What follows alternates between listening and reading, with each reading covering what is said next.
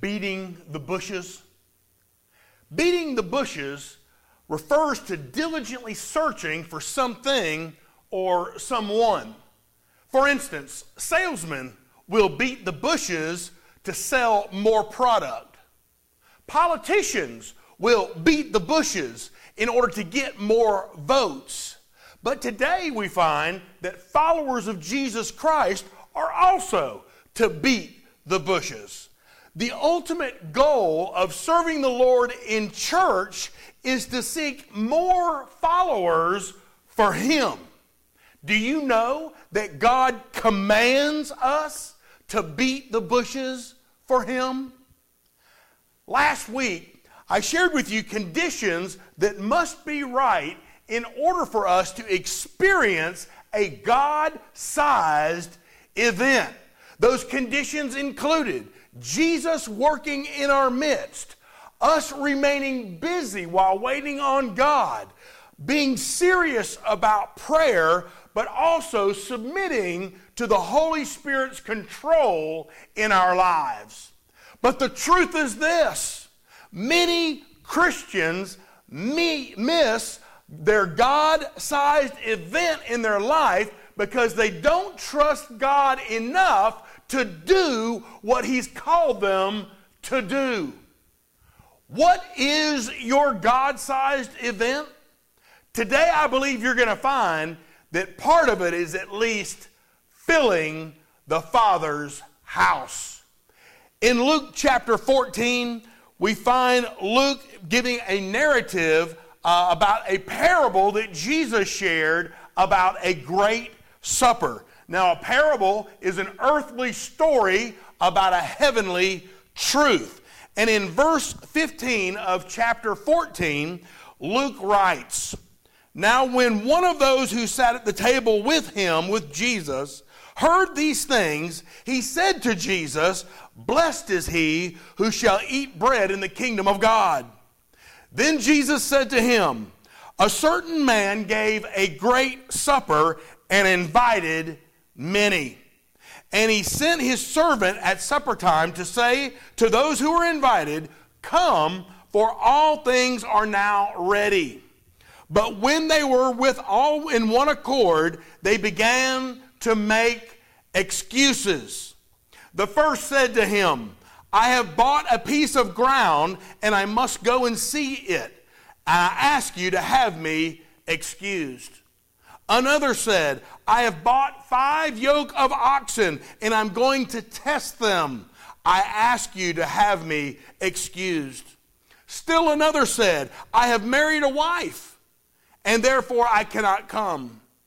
And so that servant came and reported these things to the master, and the master of the house, being angry, said to the servant, Go out quickly into the streets and lanes of the city and bring in here the poor and the maimed and the lame and the blind.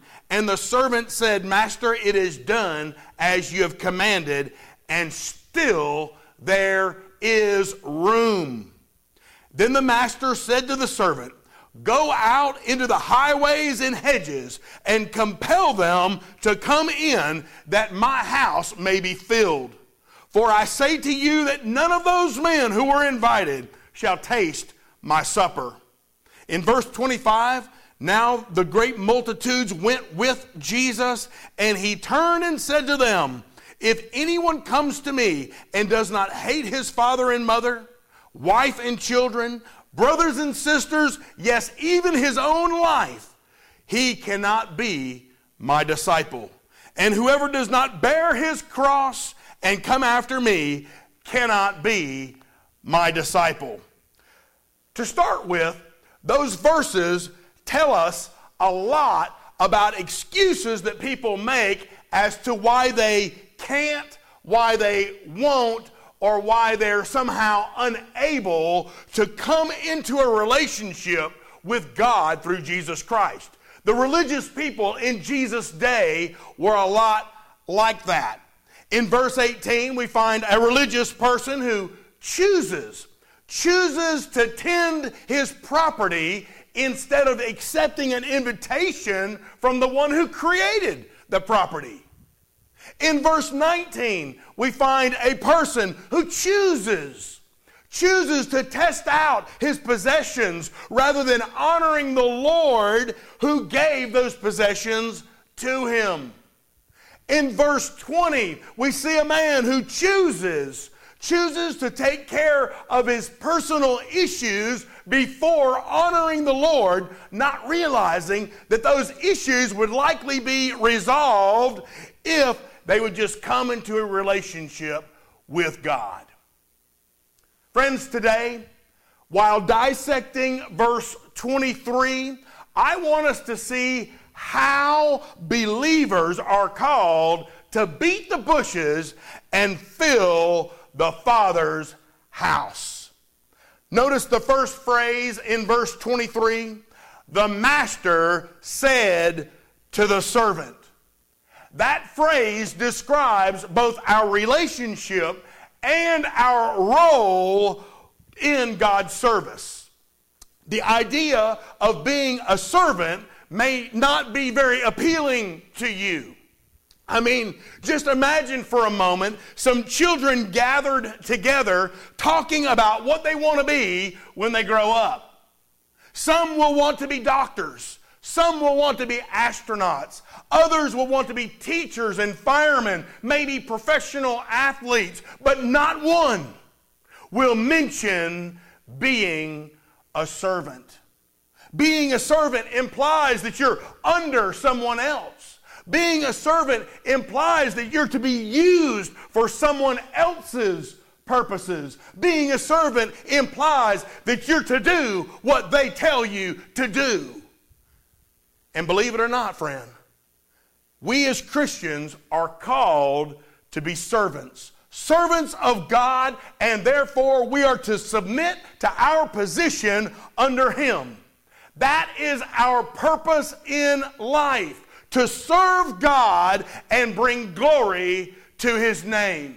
Did you know what Isaiah 43 and verse 7 says?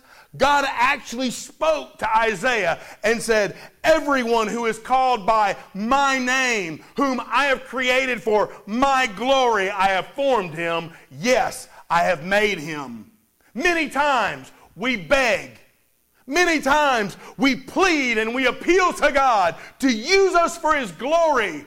Then when opportunities arise, servants just don't do what the master said do. I'm going to tell you today about one of those opportunities that you will have to do what the master called you to do. But I first want to share with you the second phrase that we want to examine, and that is to go out. This phrase describes our function as believers, as followers of Jesus Christ. Now, most churches get it reversed. Most churches think that we're to go in. We think our function is to bring people to church. But friend, that's not our function. The function of the master's servant is to do what Jesus commanded, and that is to go and bring people to the master. Bring them to the master. Then the master will direct them to fellowship and learn from his church. Notice what Matthew 28:17 says. In verse 19, the Bible says, go and make disciples of who? The master. Go and make disciples of all nations, baptizing them in the name of the Father and of the Son and of the Holy Spirit. Mark tells us to go into all the world and preach the gospel, to tell the good news to every creature. Friends, are we to invite people to church? Absolutely. Are we to invite people to church events?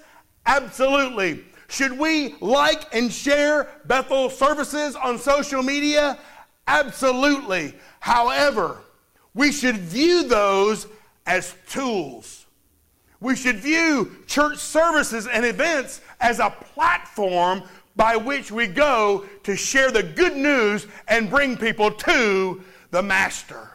And the master says to his servant that the ultimate responsibility is for us to go and share the good news. Now there's a third phrase that I want you to see in verse 23, and that is, into the highways and hedges. This refers to our focus. We are called to go in the most unlikely places. We are also called to go to the most unlikely people. Now tomorrow, I'm going to be video broadcasting my 3-minute redemption story on Facebook and on YouTube. 3 minutes. Later in the week, I'll be joined by Miss Janet, by Brother Hal, by Brother Kevin, and also by Miss Kathy. And friend, after you see how it's done, I want each one of you to do it too. Friend, if we are faithful to broadcast our 3-minute redemption story, we will be observing the Lord's instruction to go out into the highways and hedges to reach people that you never thought you'd reach. And I wonder, could that very well be our God-sized event? You see, my friend, Jesus reached out to many unlikely people. He reached out to those hated Samaritans. He reached out to tax collectors. He reached out to the demon-possessed, to lepers, to adulterers, to all those that society rejected. And I got to tell you today, that is a picture of what we as a church can be, should be, and will be with the Lord's help. Now, I want to tell you a little story about a rich woman and her fiancé who went to this very swanky wedding venue in Boston to order their wedding reception. They looked over the menu and they selected their china and their silver. They chose their flower arrangements, and the bill came up to $13,000. They had to pay half as a down payment, and then they went on to order their wedding invitations.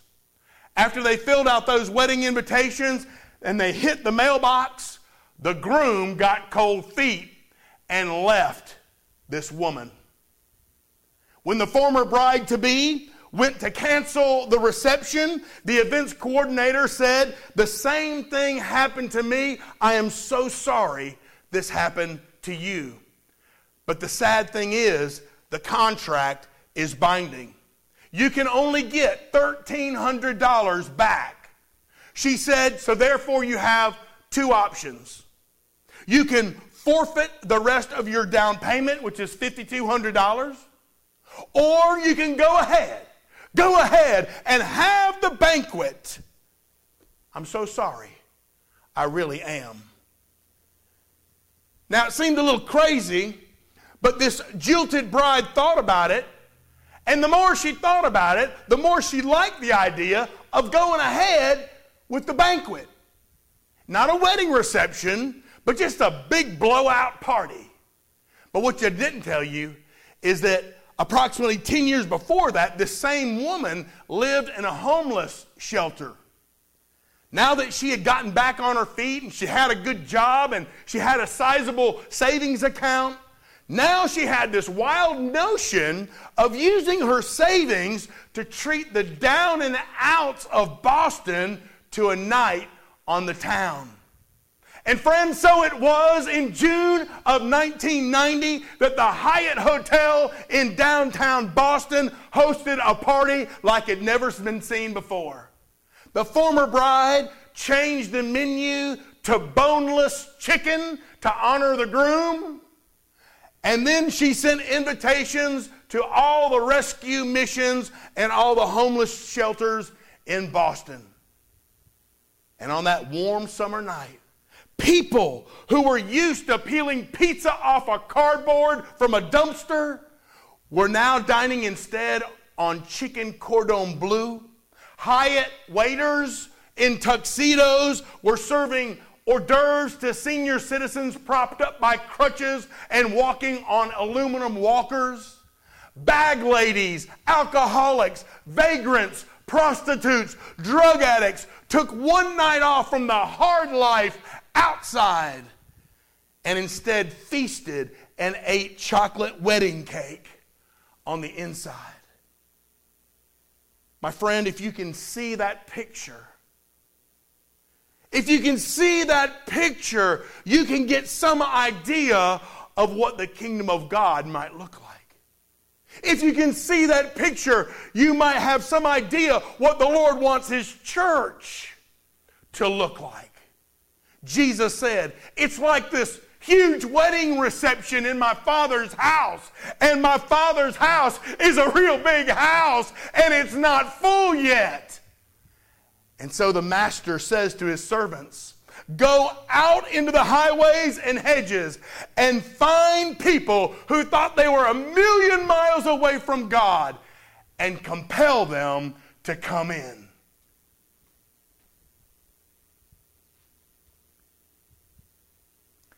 That's the fourth phrase that I want you to notice this morning. Compel them to come in. That describes our approach. We are to compel people to come in to the kingdom of God. Now, when you think of the word compel, that implies force. But that's not the way it should be done.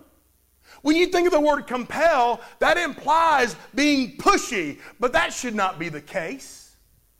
There are right ways and wrong ways to compel people to come into the kingdom of God. We should compel people, first and foremost, because of our strong inner compassion for them. Secondly, for their welfare. We want what's best for them. Listen, my friend, they won't hear what you share until they know that you care. They won't hear what you share until they know that you care. But you know what? Sharing is caring. And by sharing your 3-minute redemption story this week, you will not only be proving that you care, you'll be telling others all about what Jesus has done in your life. My friend, that may be all that's needed to compel some to come. Come into a relationship with God through faith in Jesus Christ. I read some time ago about an 18-year-old girl who was attending Washington State University and who had attended a worship service in her small town. And for the first time in her life, she heard the gospel good news message of Jesus. The following Tuesday, the church members received a letter from her. The letter said this: Dear church members, this past Sunday, I attended your church and I heard your preacher share about the kingdom of God. Your pastor preached that all have sinned and rebelled against God, and because of their rebellion, they all faced eternal damnation and separation from God.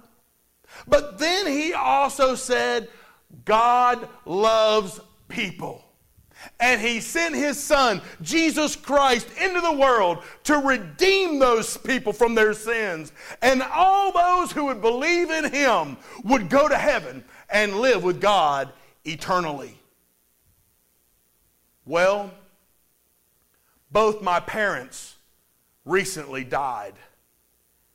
And I know that my parents did not believe in Jesus Christ. And if what you believe is true, then that means that my parents are in hell right now. And so you compel me to believe in one of three things. One, the message is true. Two, you yourself don't believe the message.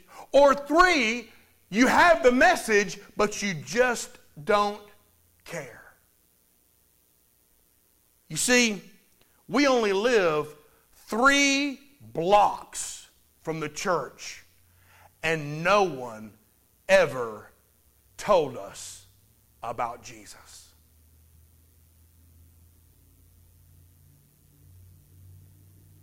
Friends, so many have never heard the life-changing, eternal life-giving, gospel good news of Jesus Christ.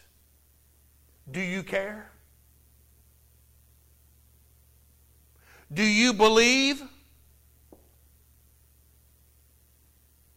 If you care, then you need to know that sharing is caring. And as servants of our Master, we must go down the highways and look behind the hedges and compel people to come to the Master before it's too late.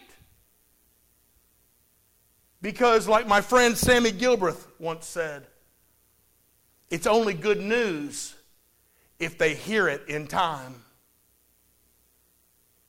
Now, the last phrase that I want you to examine in verse 23 is the phrase, that my Father's house may be filled. That phrase describes the result. The result of these efforts is that the kingdom of God will be filled with believers. And I want to tell you this morning that God wants His kingdom to be filled with people who love Him. And you know, it's so easy. It's so easy to make excuses. We all have property that needs to be tended. We all have possessions that need to be tested. We all have personal issues that need to be taken care of.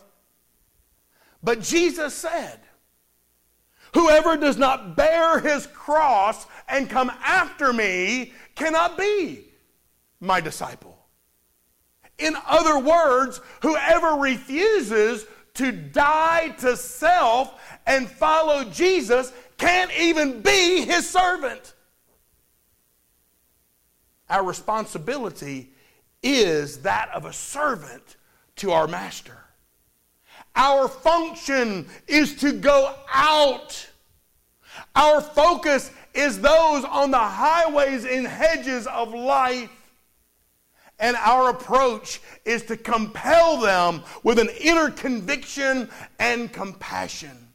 And when we're faithful, friend, when we're faithful to our responsibility and our function and our focus and our approach, then the result will be that our Heavenly Father's house will be filled. Friend, this week I'm going to be broadcasting my 3-minute redemption story in prayer that God's house might be filled. In the weeks to come, we as a church want to equip you to broadcast your 3-minute redemption story as well. After you see how I do it and how others do it, we'll invite you here to church. And we'll video your 3-minute redemption story, and we'll load it up into the website and onto Facebook and YouTube. And every time you see a brother or sister sharing his redemption story, I want you to share the stew out of that thing. I want that redemption story to go out into the highways, over into the hedges, so that everyone hears the glorious good news of God.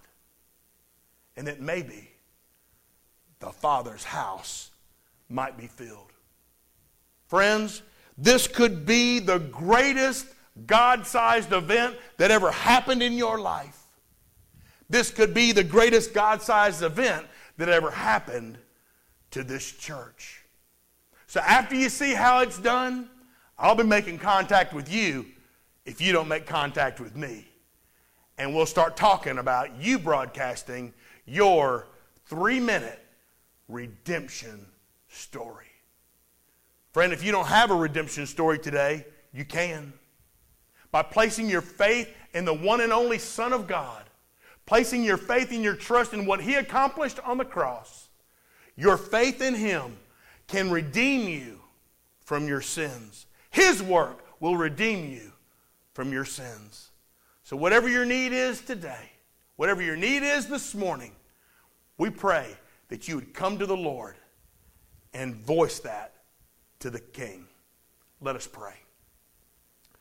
Our Father in heaven, we praise you and thank you that you want to include us in this divine work of filling your house. Father, thank you for that privilege. Lord, I pray that you would use our 3-minute redemption stories, Lord, to show you that we indeed are servants submissive to our Master, that we are willing to go out even into the social media universe to broadcast our story.